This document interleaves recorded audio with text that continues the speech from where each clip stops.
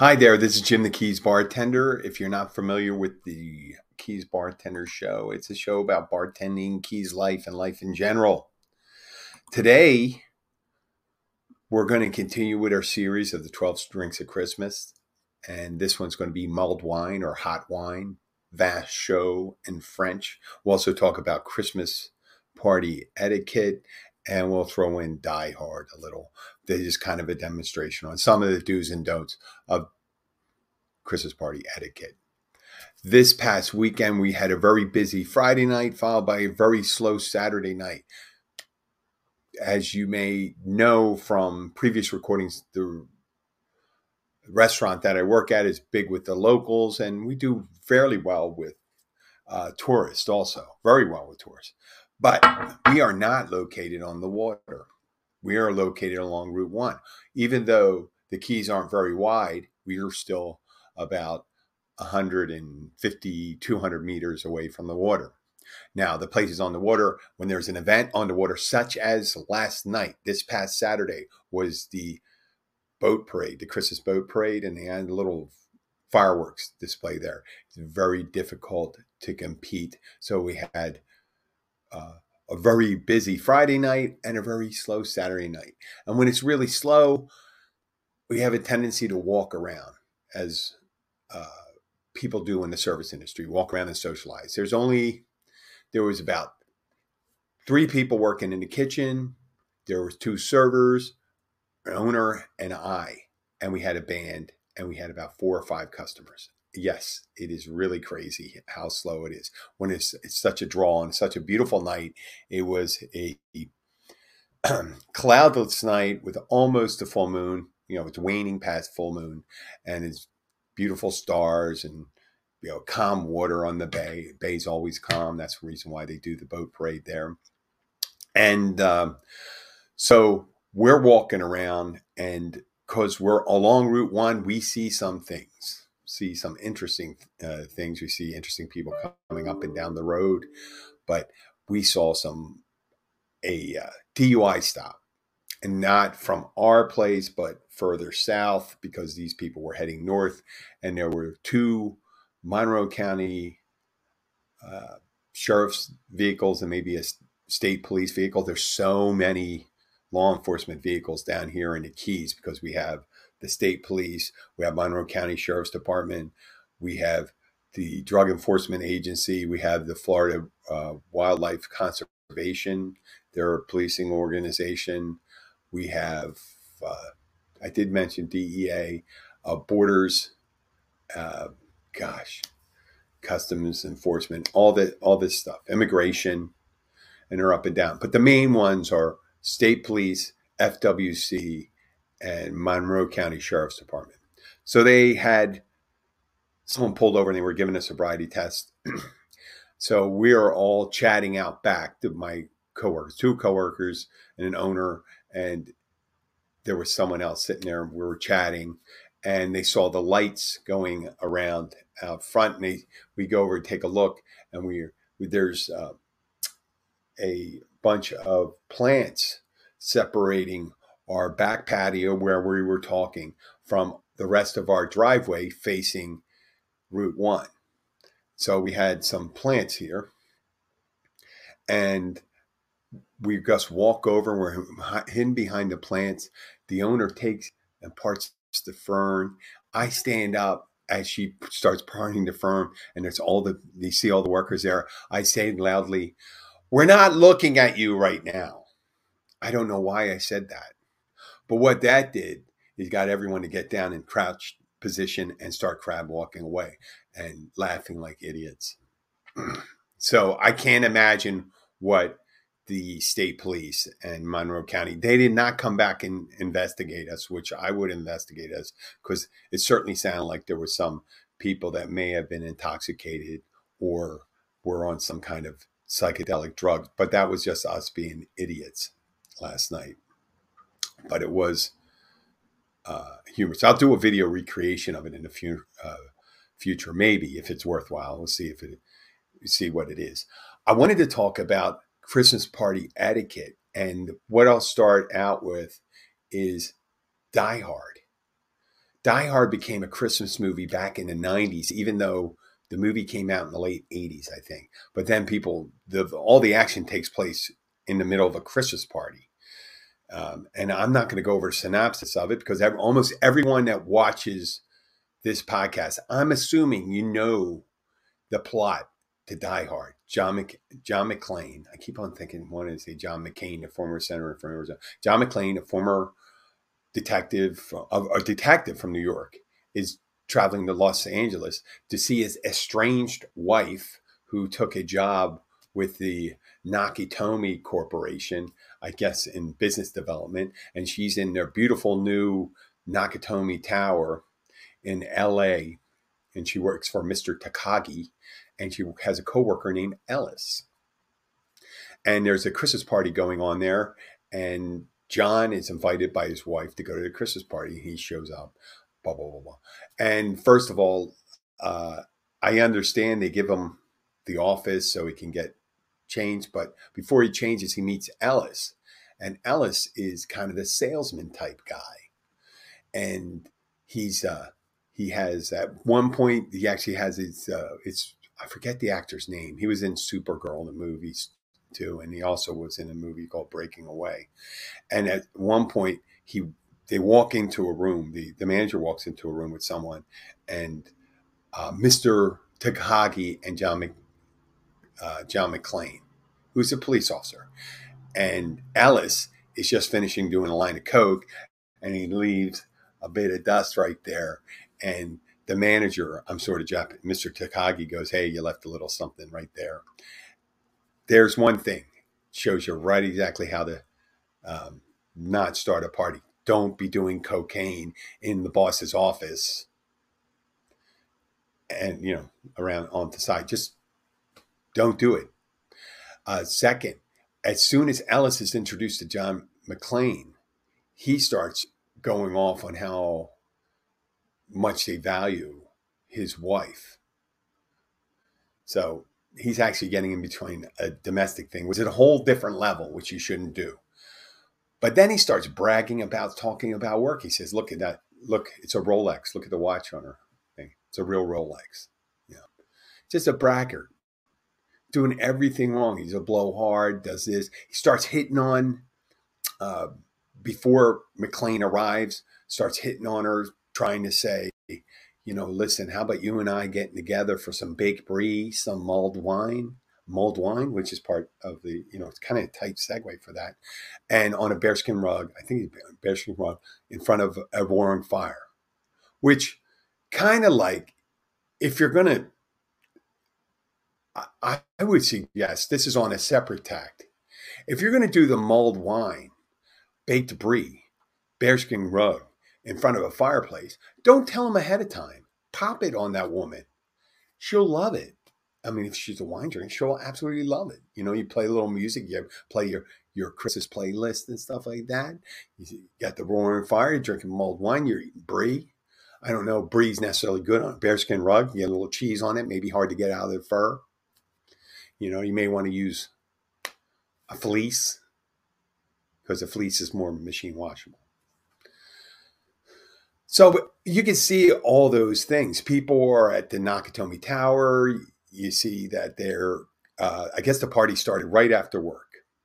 But most parties nowadays, you always hear about the office Christmas party. Most parties, until recently, I guess, until remote work day. I mean, do they even do remote parties? How ridiculous would that? You'd be just drinking on camera. There's tons of people that did that during COVID. But they book a separate venue for that. Now, I want to talk about the separate venue thing.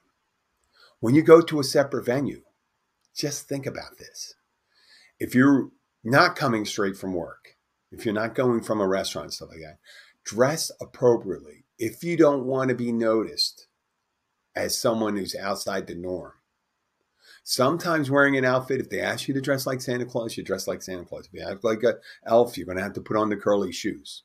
Some people have to wear the curly shoes. Some people don't. I've had to wear the curly shoes a couple times. It's just one of those things. Someone has to do the job if you're going to be the elf. If you're going to be delivering presents. So sometimes you might want to be careful. I broke all these rules before. Drink moderately. Drink moderately at the parties. That's if they don't know. If you're not going to hide it, everyone knows you don't drink moderately and stuff like that. Yeah, it could be good to show that you have some moderation in you. I didn't have moderation in me a lot of times. But then again, I worked with a lot of people for a while. Didn't moderate. But you don't want to be the one to say, you don't want to be the one that people say, yeah, I may have behaved badly, but I didn't behave like Jim. Or I didn't behave like Diane. I don't know why I picked Diane, but it always seems like something happens. It's usually a Jim or a Diane or a Debbie or a Bill or an Al. So there's your thing. You dress appropriately, watch your drinking, and here's one I really can't enforce enough. When you're at a work party, unless it's implicitly implied by the owner or the people throwing the party, do not concentrate on talking about work. You can make a reference. You say, well, I rarely see you outside of work. Blah, blah, blah, blah, blah. But you say, well, how's the Ferguson project going? How's the Topeka job? No. People are out when they're out for a Christmas / holiday party. I'm just putting in, but I use Christmas. Assume that I'm saying holiday party. When you're at a party, people want to forget about that. It's time to unwind with your coworkers. Now, like I said, unwinding doesn't mean you're going to drink 20 shots. Now, obviously, if you go to a party with restaurant folks, restaurant folks tend to have a little more, they imbibe a little more. But if you go to a group, let's say you're at the home office for the headquarters of Jews for Jesus in Washington, Messianic Jews, maybe they're not going to be drinking super heavily there. Or maybe they will. But generally, you don't want to be the one pushing those norms, pushing beyond those norms, like Ellis did. The person that behaved well in Die Hard, if you remember, was Hans Gruber. He was polite. He dressed well. He only shot Mr. Takagi to make a point. And all his things were kind of planned, except for John McClane, obviously. And that's where he has to end up asking the Russian ballet dancer who plays a German terrorist. Why couldn't they get a German guy to play it? Because Alexander Goodall. I think he was in the Money Pit too, but he's a Russian emigre. He was a refusenik, or he just defected. He defected from the Moscow ballet, just like Mikhail Baryshnikov did, and he ended up being in Die Hard, the big guy that John McClane fights at the end. He fights the ballet dancer at the end. And if everyone says, if you put it in a synopsis, if you were pitching Die Hard, you say, yes, this New York City detective goes to LA and has to fight these terrorists, and he's fighting the whole time, and his point where he has to jump off the side of his building, and he has a fire hose tied to him, and a helicopter explodes, and blah, blah, blah, blah, blah, blah, blah, blah, blah. And they go, whoa, that sounds great. How does it end? Well, it ends with him fighting a ballet dancer. Oh, really? Wow. And then you go and see the ballet dancer. He was pretty badass in the movies. But then again, it shows you and he was also in, the guy who was the ballet dancer was in Witness. And it was funny. He played an Amish farmer in Witness. Yeah, it's the Amish are completely misunderstood. If you can get some emigre says, well, listen, your voice is weird. You're going to play the Amish guy. I guess he was a pretty decent actor, but that must have been some pitch. And he goes, yeah, he's going to be fighting that ballet dancer. Oh, this is not going to be like those West Side Story fights, the dance fights. No, it's not. Okay, let's move on. We learned the rules about the Christmas party etiquette. Also, make sure that you thank your host. Always thank your host. And whatever it was a beautiful event. As long as like there's no fires or no injuries or oh well, it's a shame Herb had a heart attack, but otherwise that filet mignon was very tender. Okay, but yeah, don't talk about work. Dress appropriately. Drink moderately. Always thank your host. Okay, let's get on to the mulled wine. Mulled wine's kind of a catch-on. You catch all, let's say. With those wines, you use a dry red or dry white. The sweet wines have a tendency not to intermingle with the mixes as much, and you may ending up with a wine that's too sweet. So use your dry, use your Chardonnay, your white Burgundies, your Pinot Grigios, Sauvignon Blancs, Cabernet, Pinot Noir, Malbec, Riojas. They're all good. And you get a crock pot. Now, I would do it on crock pot and make sure that you always have to check the temperature. I'm going to tell you about the temperature first. If you cook wine at 172, it'll start cooking at 172. Alcohol starts burning off. That's the boiling point of alcohol. So you want to keep it below that. You want to keep it warm, but not too high, right? And if you want to cook off the alcohol, that's good too. If you want to, you just want to have the taste of it. I don't know. And I would appreciate that too, but I wouldn't necessarily trust it because I don't drink. So I can't assume that the alcohol is cooked off. So I don't drink mulled wine anymore. I didn't drink much mulled wine on my own before. It's mulled when I say mulled, Mulled. And I don't know if I have it in the directions there. So you got the temperatures, you got the wines, you put it in there. Then you take let's say you're doing one bottle of wine. You're going to appropriate about 2 ounces of brandy, whole orange, or you can do 2 oranges. You want to have it sliced. A lot of people do quarter slices and things like that. But if you really want to get the most out of wine, you take it and you slice it along the width, meaning you'll end up with circles with the rind in the center. And you put those slices in with it. You put a cinnamon stick or 2 in, fresh cloves and anise, and you just let it sit. You could put cranberry in there too. There's other things you can put. You can put grapes in there if you want, things like that. But cranberry's a little more festive, especially with the red ones, and it also helps with the white wine. It makes it more. And if you put a little greenery in, if you're using white wine, a white spiced, that the green and red, we may make some really nice garnishes on the side. Use whatever. You can put a little mint in there even. If you like to mint it up. I don't know if that'd necessarily be the best taste profile. But there you go. You go with the wines. The nice thing about this, when you're drinking a finer wine, a wine that there's certain wines that we use, the house wines, that have longer shelf lives. And you have other wines, especially ones with corks and finer wines, that once those dry wines are open up, except for refrigerated ones like white wines, you got about 48 hours to use them. Now, with those wines that start turning,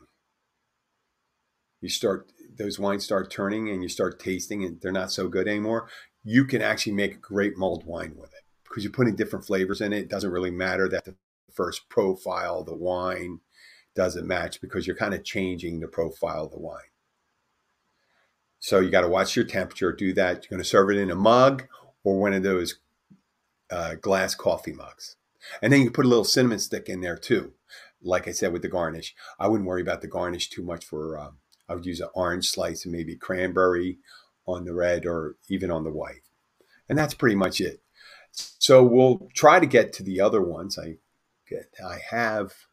There's 12 days of Christmas, and it starts on Christmas. It goes to All Kings Day, the 6th. And I started early, so we're on the 4th. So probably next week I'll get to the 5th and the 6th. And then I'll have 6 more episodes to do to get in. I guess I'll have to double up on some of them. I'll have to double up on some of your drinks. But until then, I want to thank you for listening to The Keys Bartender. I will be back. Have a great day. Make sure you start purchasing your items that you need to send to people. If you need to send me a gift, please send me a gift. I'll take it. No, but I don't take booze anymore. I do take booze. I give it away. That's a nice thing. Now, the one last thing I always say, my wife and I, we enjoyed wine together at one time, and vodka and bourbon. I actually enjoyed all those things. She not so much, not as much as I did. And so we would end up probably being able to stockpile at most at any one time, 8 bottles, because I would just go through it so much. Hence, I don't drink anymore. But nowadays, my wife will open a bottle of wine. It'll last a week for her. For God's sakes, when I drink a zero beer, if I get a 12-pack of zero beer, that lasts for about 3 weeks or 2 weeks or something like that, because I only drink like 1 zero beer. When I was drinking beer with alcohol in it, I would drink anywhere from 6 to 12 at one time, besides having a glass of bourbon. But this isn't a drinking log. I'm just talking about now I'm able to really, I guess, build the kind of wine selection that when people come over, I can actually, oh, yes, we have some Chardonnay, we have some Pinot Grigio. Would you like any? Yeah, it's a big change of pace. The thing that really helped my cabinet, my liquor cabinet, was me not drinking. That's all I have to say today. This is Jim the Keys bartender signing off. Take care and be careful not to overheat your hot wine, your vin chaud. Bye.